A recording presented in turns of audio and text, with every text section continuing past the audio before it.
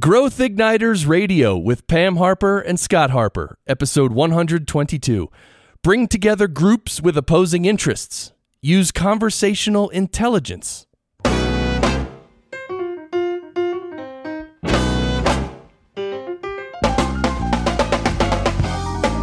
This episode is brought to you by Business Advancement Incorporated, enabling successful leaders and companies to accelerate to their next level of success.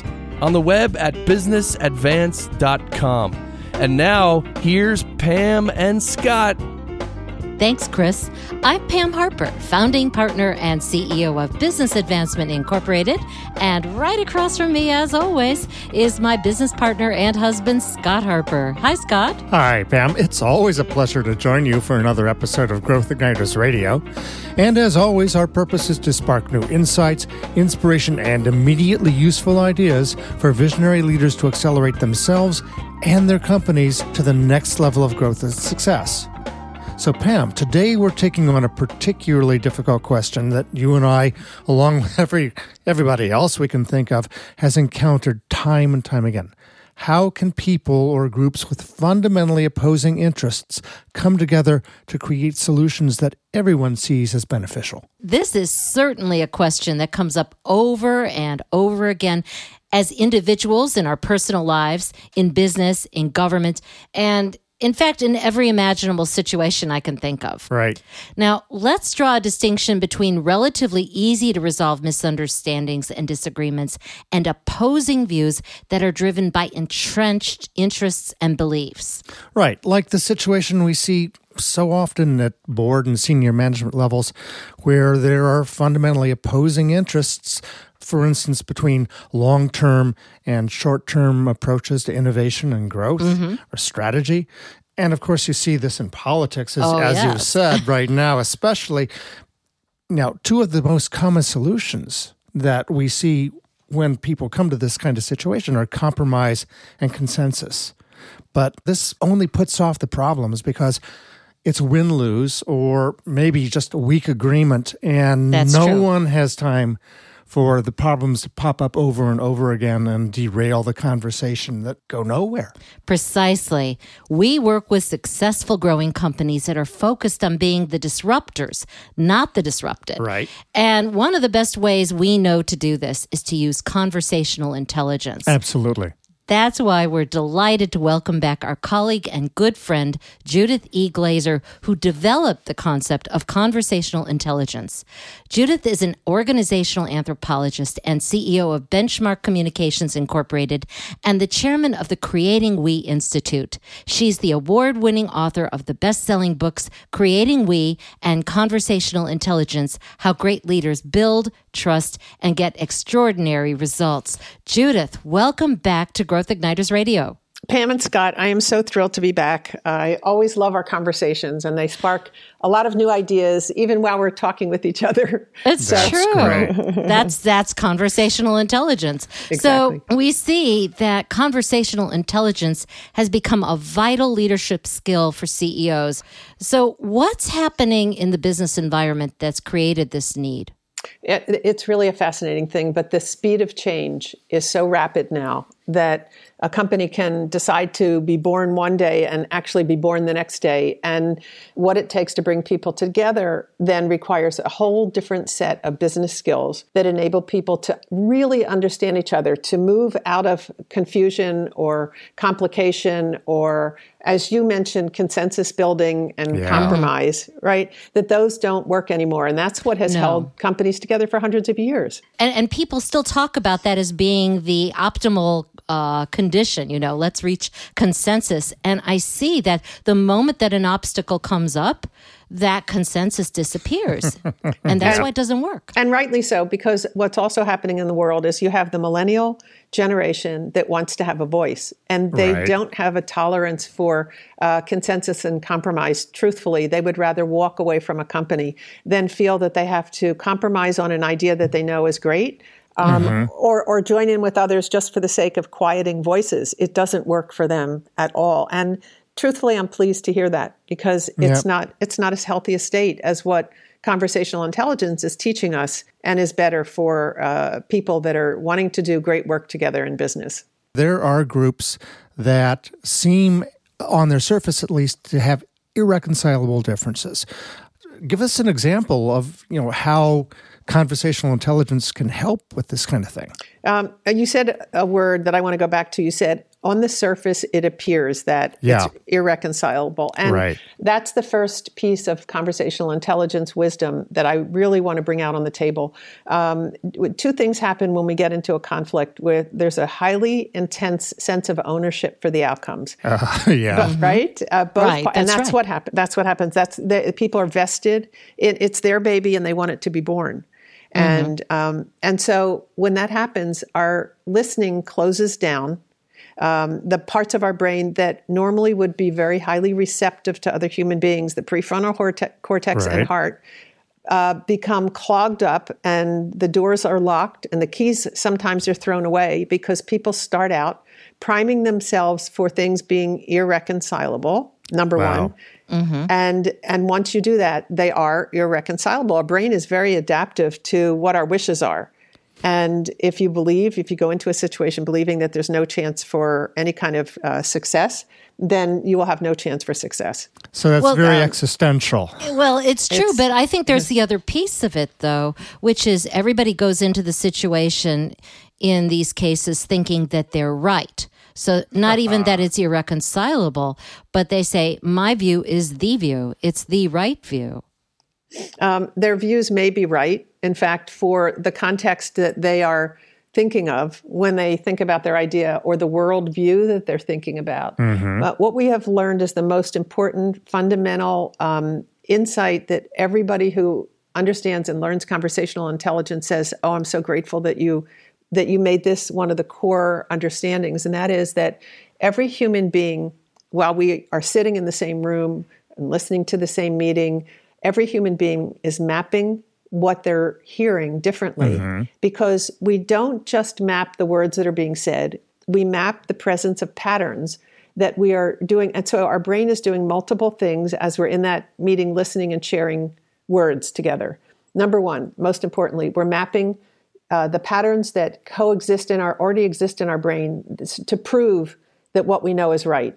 Because being right is important. Being right, not making mistakes, is what we've been trained from the time we're little when the parents said, you blew it, you sit in the corner in the punishment chair, to the teacher that gives us grades, and A is the best, and if you make one mistake, mistakes are bad, to going into businesses where you can't make mistakes either, when in fact the newest thinking on innovation is all about making mistakes and learning from them, because the mistakes or the bad ideas, in quotes now, bad ideas are what activate the best ideas.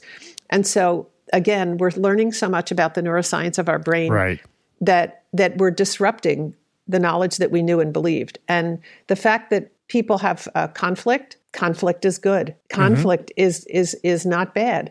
What happens is we jump to the conclusion that we have to be right because we've been rewarded with dopamine for our whole lives, from the time we're little babies coming out and until the time we're in this moment.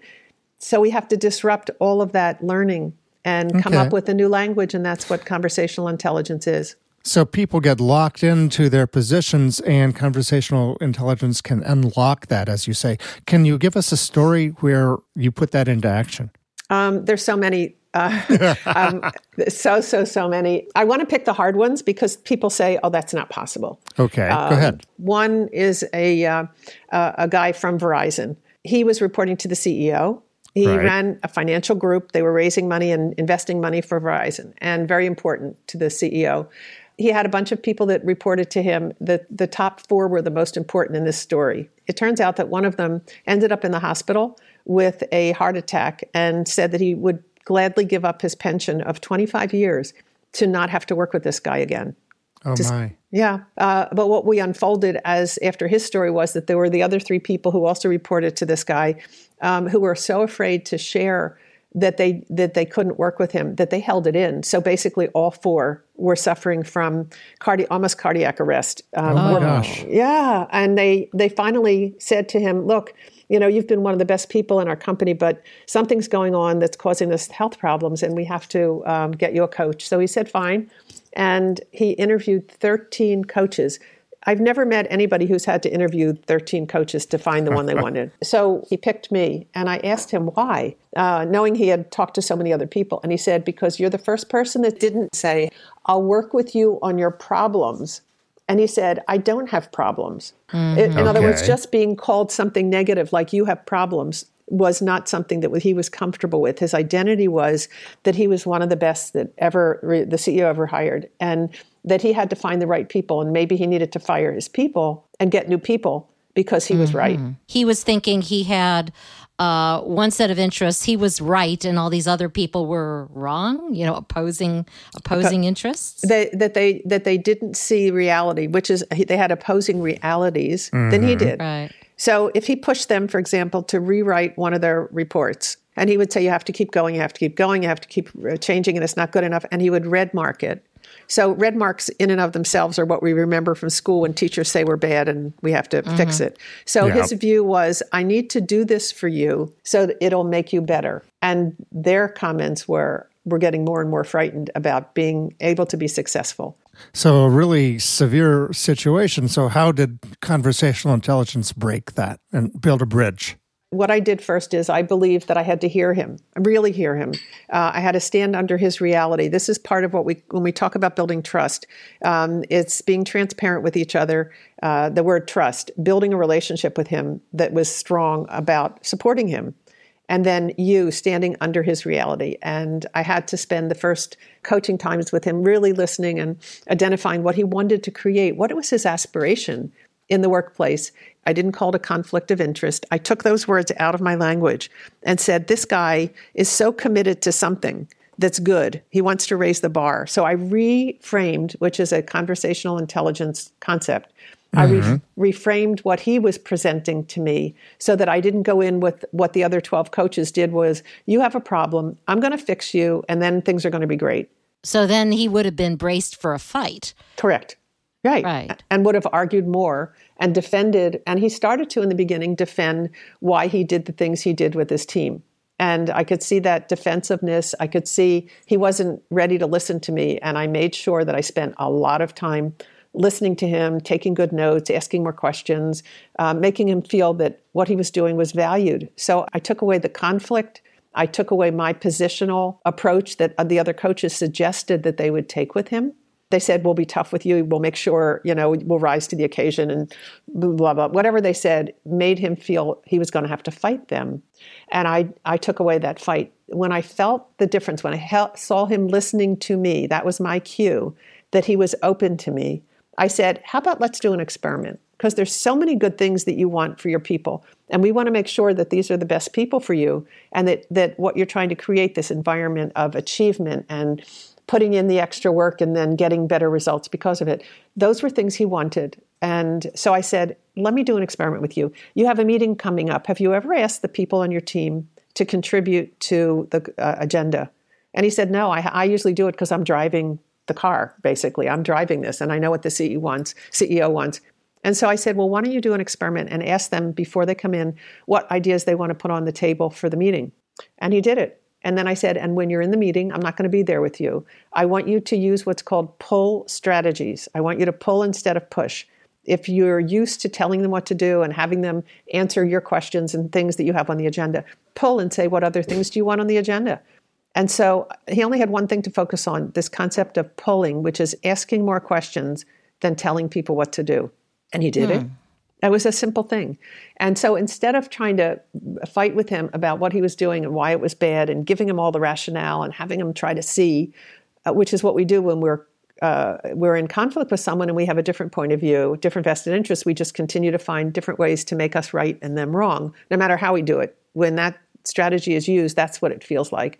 I didn't do anything. I took that off the table. And so he went in the meeting and he started to pull and ask them more questions. And it was quite an interesting conversation. I wasn't there, but I heard because I got a call from all of his people that day and the next day saying and asking in different words, but the same thing, what did you give my boss to drink? He was so different. He was so different. He was so different. Now, he didn't even realize, because he had never done this before, he didn't realize the extent to which it felt so different to his people.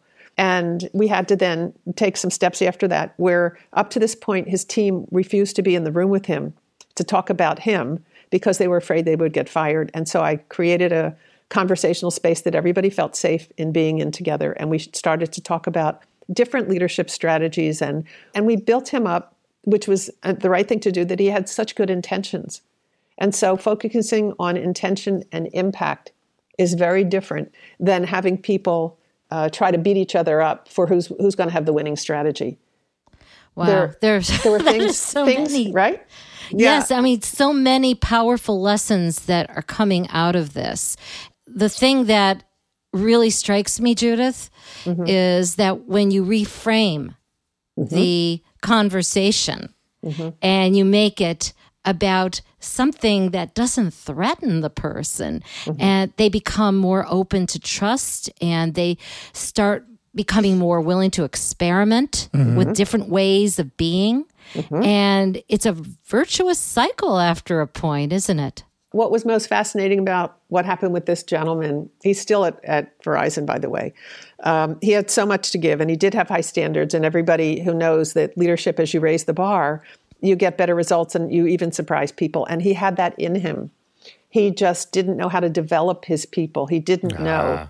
That was the missing link, and I had to find it and then help him with tools. I didn't have to do much. Once he got it, he started to buy every book he could find on, Who Stole My Cheese, all the easy books, all the way up to the more complex, because he didn't realize that his approach was damaging the talent of his team rather than building it. We're going to take a quick break, and when we come back, we'll talk more with Judith E. Glazer, CEO of Benchmark Communications, about using the power of conversational intelligence to build bridges between opposing interests. Stay with us.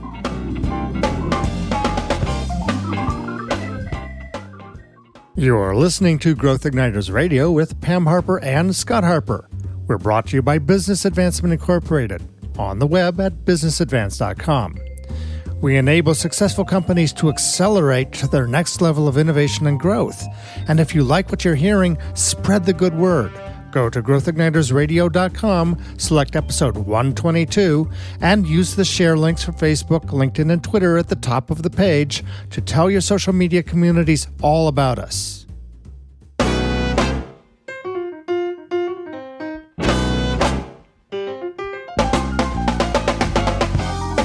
Welcome back to Growth Igniters Radio with Pam Harper, that's me, and Scott Harper. Scott and I are talking today with Judith E. Glazer, author of Conversational Intelligence, about using the power of conversational intelligence to go beyond compromise or consensus to building bridges between people with opposing interests. Judith, how can people find out more about you, your books, and Creating We? Our website is creatingwe.com. And on that site, there's lots of really interesting things, from blogs that people could listen to resources. And that's one of two websites. The second is conversationalintelligence.com. And of course, you can find out more in the resources section for this episode of Growth Igniters Radio by going to growthignitersradio.com and selecting episode 122. And Pam, one other thing I wanted to mention is when I wrote the book Conversational Intelligence, I wrote it so that it would be specifically the voice. My voice was to connect with everyone who reads the book, to know that I'm a coach that is standing by them and by their side, and is here in each of the chapters to provoke a different way of thinking, like we did about the story that we shared with each other in the first segment, is to begin to think differently about what it means to be in conversations. And so there's lots of things to experiment with if people want to get started and see how they can have a big impact on their own lives. I highly recommend this book. Scott and I both recommend this book to just about everybody we know. It's so profound, and I always enjoy learning from you and have been learning from you actively. And we use those principles every day in the work that we do. So, what is the most common misunderstanding about leading conversations with groups that have fundamentally different interests? People spend a lot of time with each other if they work in teams or they work in departments. And so they think that, and it's a belief that isn't true. It's a blind spot in a way. They believe that just because they work in the same environment, that they are really in the same environment, when in fact human beings by nature map the environment that we're in, take that environment into us, and we build a platform of beliefs on top of the picture that we've made of the world in front of us. So I grew up in a movie family. If you take your movie camera and you do a long shot, you have one view of the landscape. You can see all the trees and the houses and so forth. If you do a medium shot or a close-up, you have a completely different view of what's going on in front of your eyes. Human beings work that way. Their eyes go long shots, medium shots, close-up shots. And then once they take that shot, they start to build things on top of it. So if I take a shot of you, and pardon me if I use this example, I would never think this about either of you, but if I take a snapshot of you and I say, wicked person, as we have those moments with each other, we then create spots in our brain for each person that we interact with. We give them labels based on the moment of interaction, and we build a story about that person, that narrative, or about that environment. And that's what we remember. I had a guy, for example, in a meeting at NASA, and he didn't want to open up too much. He was very introverted. But when we asked him if he could explain why, he said, because, I just don't want to share too much because people will take what I'm doing and steal it. And he had all these horrible things associated with sharing. And so I said, well, let's do a test. Why don't you share something, and then we'll check out and see if your theory's right. And he shared something that he hadn't normally shared. And when we went around the room to ask what people remembered, people said they didn't remember what he said. They remembered what they thought about what he said. And people assume that people really hear what we say and then remember every word. So when a leader says, remember, I told you to do it this way. Why did you do it that way? Yeah. And the reason is that the person was putting in their head a different messaging system associated with that particular situation. It's what they were thinking about while the leader was describing it. And those are examples of why we get into conflict with each other and have these opposing views and opposing interests. We map differently. So I remember when we were talking a while back, you were telling us that you actually were even able to do this with people with opposing political views. That would be some of the most intractable of the opposing interests. And you were able to actually use conversational intelligence to create a bridge that way. Can you tell us briefly about that? I have to share with you that going into this particular engagement, I was really nervous for the same reason that you just described, that the government tends to have very strong points of view. There are rules that you follow. You get punished if you don't follow them. The government makes more money on people doing things wrong than they do on them doing things right. And so I was invited to design and facilitate a 2-day event. We had 160 plus people there. Half of the people were from the government. Half the people were from this interest group that the government was now starting to fine heavily for what they did. And here's what they did. Over 100 plus years ago, the idea of loaning money, lending money like a bank to people that need it became very popular. And many families did that as their main business, so you could be into the third generation of lenders. And this meeting was that the government was saying that people that were lenders of money were charging too much. And they wanted to heavily tax those people. And they assumed, here's an assumption, that all the people that were in this area called lending were part of this bad group of people that were now surcharging everybody. So sometimes somebody could pay 70% on a dollar. Wow. And I mean, the government said, this is ridiculous. I'm either going to close down this whole industry or we're going to tax them so that they stop doing this. It turned out that the people in the room were a different breed. They weren't people that were charging 70% on the dollar. They were families who had been in this multi-generations, and they were charging 15% or 20% on the dollar, which is reasonable for what they're doing. Well, the government didn't know that. They made the assumption that they were all baddies. And they decided that they couldn't find, the goodies in the pile to separate them out. So they're just going to put a chunk of extra high tax. So I was there to help figure out, talk about opposing views. Oh, yeah. Yeah, right. So you have all these families who were showing up. Some may have been the baddies, but what we surfaced in the meeting and what enabled it is that I do a thing in conversational intelligence called double clicking. Double clicking is where I try to break through these assumptions. In our first segment, we talked about how we map reality differently. So because of that, people form belief systems based on their reality. Like the government assumed, oh, most of these people are baddies, so we're going to tax all of them. And here were these people that had been third generation doing the right thing, going out of business. And this was their family major business. They were like mini banks. And so I had to open up people's thinking about believing that there were goodies and there are baddies, not just all baddies, which is hard when that's what the government looks for that and then charges taxes because that's how the government makes money. They said, we can't stop. We don't have the ability to check out every person. We don't want to, close you guys down, so we'll just tax you. That was their conviction. And that was day one. And I had to enable conversations to take place so that people could learn how to double click, learn more about who the people were in the room, learn more about each other's vested interests, and open to change interests. And so I had to start categories of conversation that they had never had before. I listened to the government officials giving their little speeches, as well as people in the room giving their little speeches. And you could hear how hurt these lenders were because they had spent 3 generations building up these businesses to help people. And they were now being accused of being baddies. For the benefit of people who are not familiar with double clicking, can you explain what that is? Yep. So what I believe is that when people use words, sentences, phrases, concepts, they have a meaning to the person. But just like opening up a flower that looks like it's just a tulip, when you open it up, you see all these different petals inside.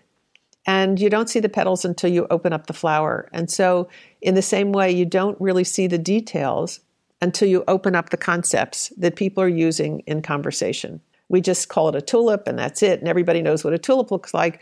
And lo and behold, when you open up the tulip and you see there are different colored petals inside, and some have more dense and some have less dense.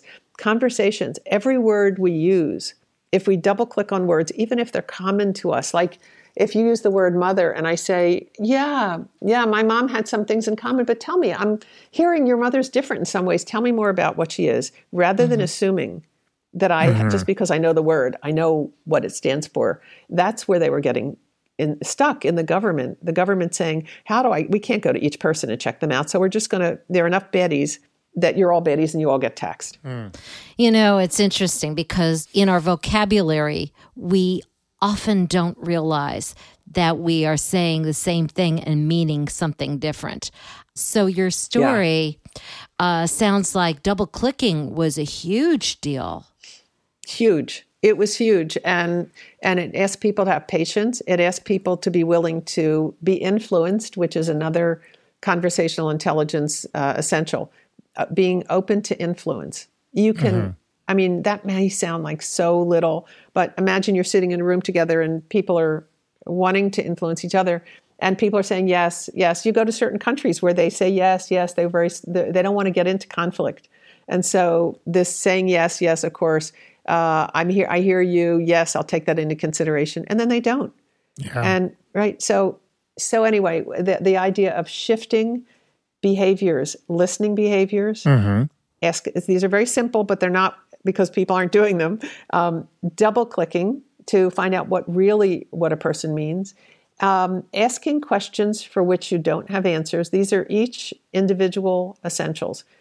Most people ask questions for which they do have answers because they're looking for a confirmation that they're right. So I have a question for you, Judith. You've talked several times about how different parts of our brain influence how we take things in and how other people take us in, and how we have to adapt and listen with different parts of our brain and different parts of ourselves. That sounds right. And yet, how do we do that? Because so much of what we think is not verbal. It's nonverbal. It's instinctive. How do we open up these different parts of ourselves so that we can be more receptive and help other people be more receptive to us? I know we don't have tons of time, so I'm going to give you I'm going to give your listeners some quick exercises that they can do. Okay.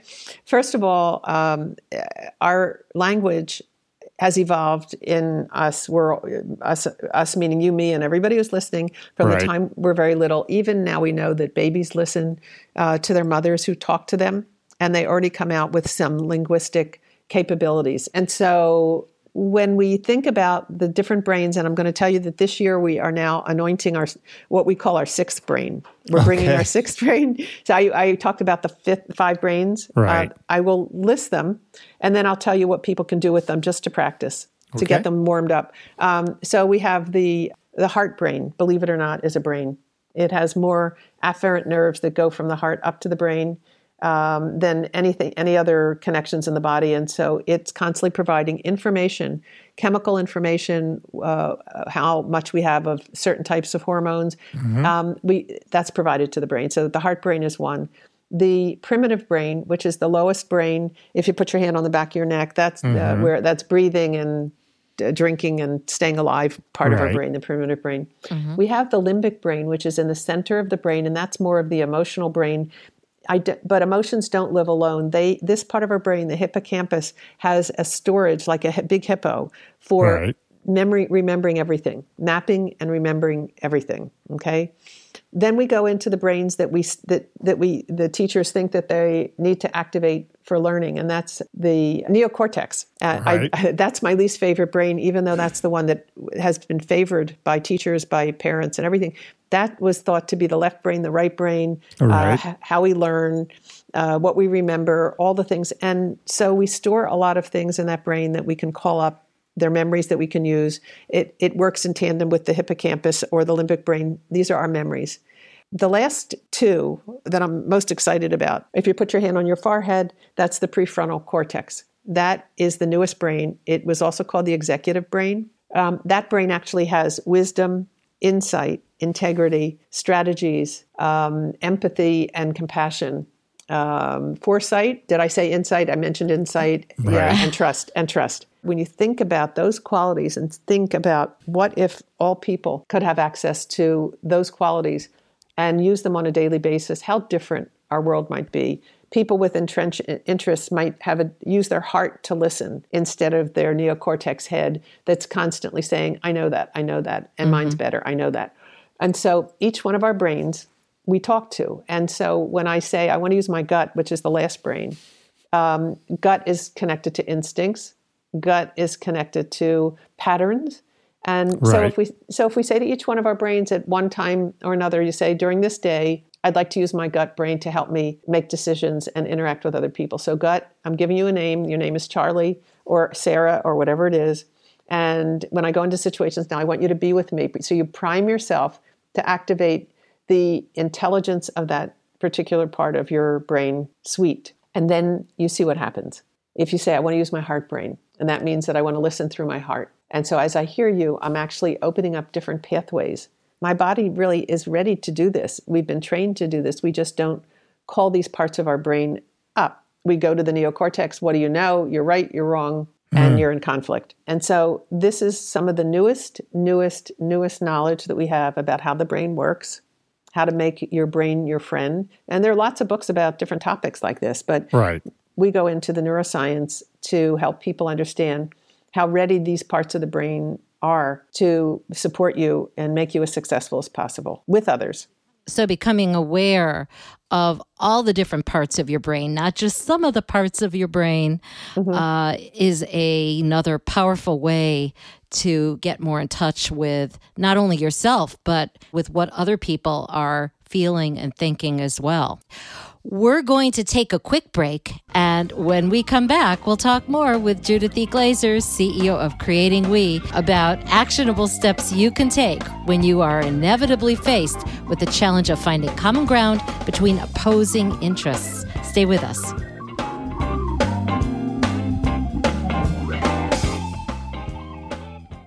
This is Growth Igniters Radio with Pam Harper and Scott Harper. We're brought to you by Business Advancement Incorporated, and we're on the web at businessadvance.com.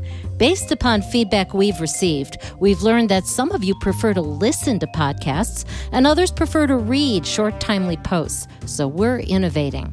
Starting with this episode, we'll release a new Growth Igniters Radio episode every 2 weeks. And on alternate weeks, members of our community will receive a short, thought-provoking blog post. We'll give our perspective on an emerging trend or news item and how it could impact your company's continued growth and success.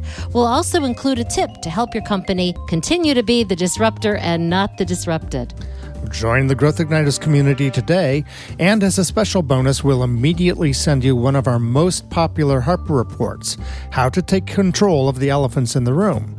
This is a major issue that can make or break growth and success for any company. And every company has elephants, the things that everyone knows are going on, and no one wants to talk about. In the report, we discuss not only why elephants exist, but how to stop them from derailing your company's success. We also give you steps that you can immediately take to create the conversations that are critical to dramatically accelerate momentum. This special bonus offer ends October 15th, 2017. So join the Growth Igniters community today. Go to growthignitersradio.com and click Sign Up Now.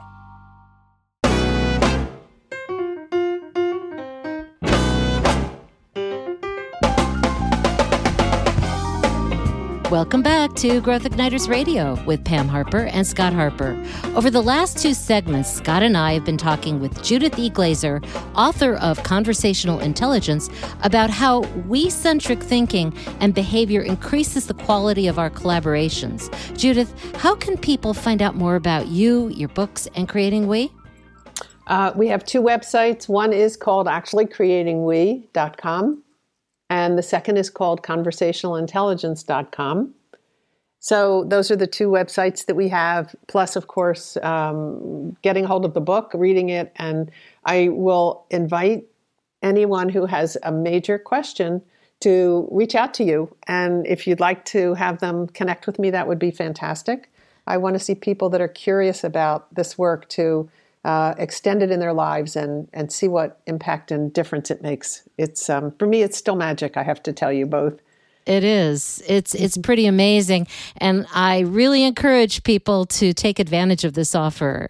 So we have been talking in the last couple of segments, and especially the last segment, you were starting to get into these different parts of the brain, which strikes me a little bit as patting the head, rubbing the tummy, when you try to do it all at once.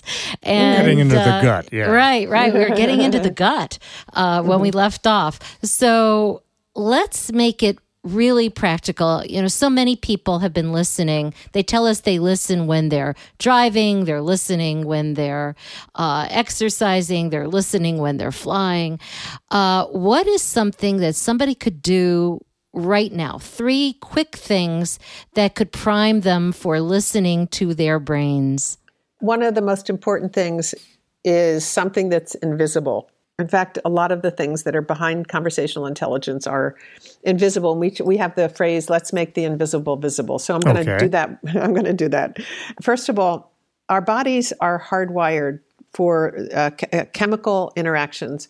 And because of that, time and space and intensity are important to the internal execution of what we think of as just speaking, because that's how the brain is hardwired. That's how the chemicals and the cells work together. So the experiments that I would love people to try may seem simple and hard to imagine that these would make a difference, but I'm going to suggest that you play with these and see for yourself. The quick setup story is that I got a call from someone from out of the country, from Australia, who said, I just listened to you speak, and I think you could help my daughter. And the daughter's story is that she had been to many, many doctors who could not diagnose what she had. And they said that maybe she was autistic, and they moved to a farm where she had horses and sheep. And it goes on and on about all the things that they did, still with the unanswered question, what's going on with our daughter? And she said, my gut is telling me, that's the gut speaking now. She said, my gut is telling me that you're going to give me something that I could do that no one else has done with my daughter. And so I said, in fact, I am. As I listened to this woman, I listened that she had a lot of push energy. And we talked about pull energy in our early story in the first segment. I asked her to shift from push to pull and ask questions that she didn't have answers for. Ask those questions when she's in a conversation with her daughter, and not threatening questions like, why did you do this or why did you do that? But Tell me more about what you were thinking, to pull it out of her daughter. I asked her to listen, to connect, not judge or reject, because you could hear, again, you had graduated from Harvard and a master's degree or whatever, an MBA on top of other things. And so she was strong-willed, strong-minded. And that push energy that she had was felt by her daughter and closing her daughter down. I'm interpreting now what the solution to her problem was. So you can hear it coming out now. I had her change those subtle things that you couldn't see. And then I said, leave space before you respond to your daughter, because you have to give her space to step into a conversation with you. You're pushing her away. She did that. She called me the next day and she said, oh my goodness, this was the most amazing conversation that I ever had with my daughter. And the pass along to everybody is going to be 3 things that they can take away and practice. What happened? I got to see her. I flew to Australia. I was invited to speak there. She hosted my visit for 2 weeks with Rich, my husband, and we got to see her daughter 3 years later. They moved off the farm into the city. Her child was in a private school with brilliant kids. She turned out to be extraordinarily brilliant. She could not put words to the brilliance of her mind at a young age, because she was thinking beyond what most kids her age were thinking.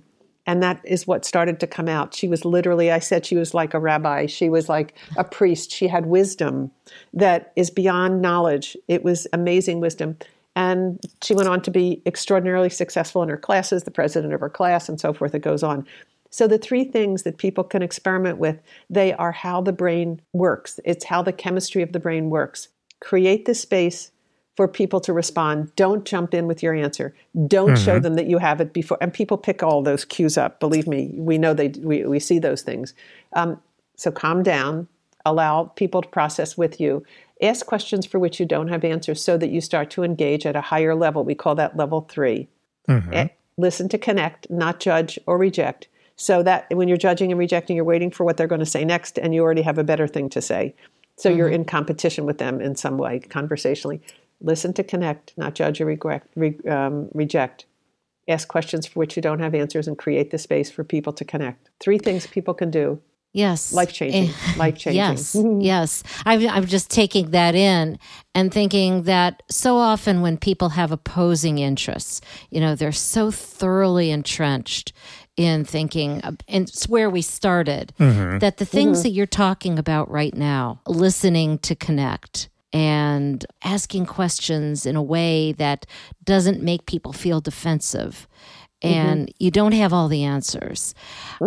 That would make such a profound difference, because if people really were open to the other and could take a look at things from the other's point of view, we could start coming up with answers and solutions that go beyond what any one group has rooted in terms of what they think they should accomplish. The answer is not my answer. The answer is not your answer. It's in between there somewhere, and we need to create it and discover it. And it's our answer. And that's our why answer. Yeah. That, interestingly enough, the word collaboration, people say, oh, let's learn how to collaborate better in companies. Collaboration in the dictionary, and I wrote a dictionary for Random House 30 years ago, so I know what it takes to come up with definitions and so forth. Collaboration came out of the military, the war years, and it means cohorting with the enemy. So we've come a long way. We've come a long way. We have come a long, long way. And that's why one of our tools is called the Conversational Dashboard. And it has the co-creating as the far right, which means that it's a different word. It goes beyond collaboration. It's co-creation. And we need new rules and new ways of being together to really make that happen. And that's kind of the impetus behind this book, is we have a whole new language. Conversational intelligence provides that new language. People experiment with things because they are open to learn them, and they discover that even when you co-create new terms together with people, that's a high point for people. Yeah. Creating together, co-creating language together that helps explain what they're trying to say. We are so young, believe it or not, in our understanding of how language influences our body and our mind and our hearts. And conversational intelligence it's a very young discipline now. It's the neuroscience of conversations is new. And I go all around the world now looking for scientists who have insights that can help us begin to crack this code. It's a big one. It is, and I'm sure that there are going to be a lot of new insights that you're going to continue to come up with, and we want to be here to share them with you. Awesome. And thank you so much again for sharing all these insights with us and our listeners. You're welcome. It excites me. I know how much you believe in this and practice it, and yes. and are excited about it, right? And what I call my dream team. This gives me a sense that you're part of my dream team, and together we're bringing this to people all over the world. You have so many people that listen to you now, and it's exciting to know that they can get access to this and become mentors of an experiment that can potentially change their life. Absolutely. Thanks so much, Judith. And thanks to you out there for listening to Growth Igniters Radio with Pam Harper and Scott Harper. To check out resources related to today's conversation, share on social media, read Judith's bio, or open a conversation with us, go to growthignitersradio.com and select episode 122. Until next time, this is Pam Harper And Scott Harper. wishing you continued success and leaving you with this thought to discuss with your team. How can we collectively co-create and increase our conversational intelligence so that we can build bridges for mutual benefit no matter what our perspectives?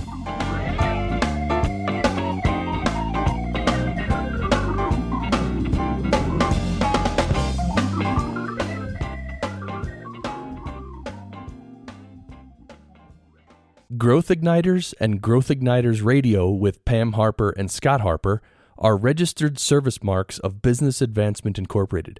All Growth Igniters Radio episodes are copyrighted productions of Business Advancement Incorporated, intended for the private use of our audience. Except as otherwise provided by copyright law, all other uses including copying, editing, redistribution, and publication without prior written consent of Business Advancement Incorporated are prohibited. All rights reserved.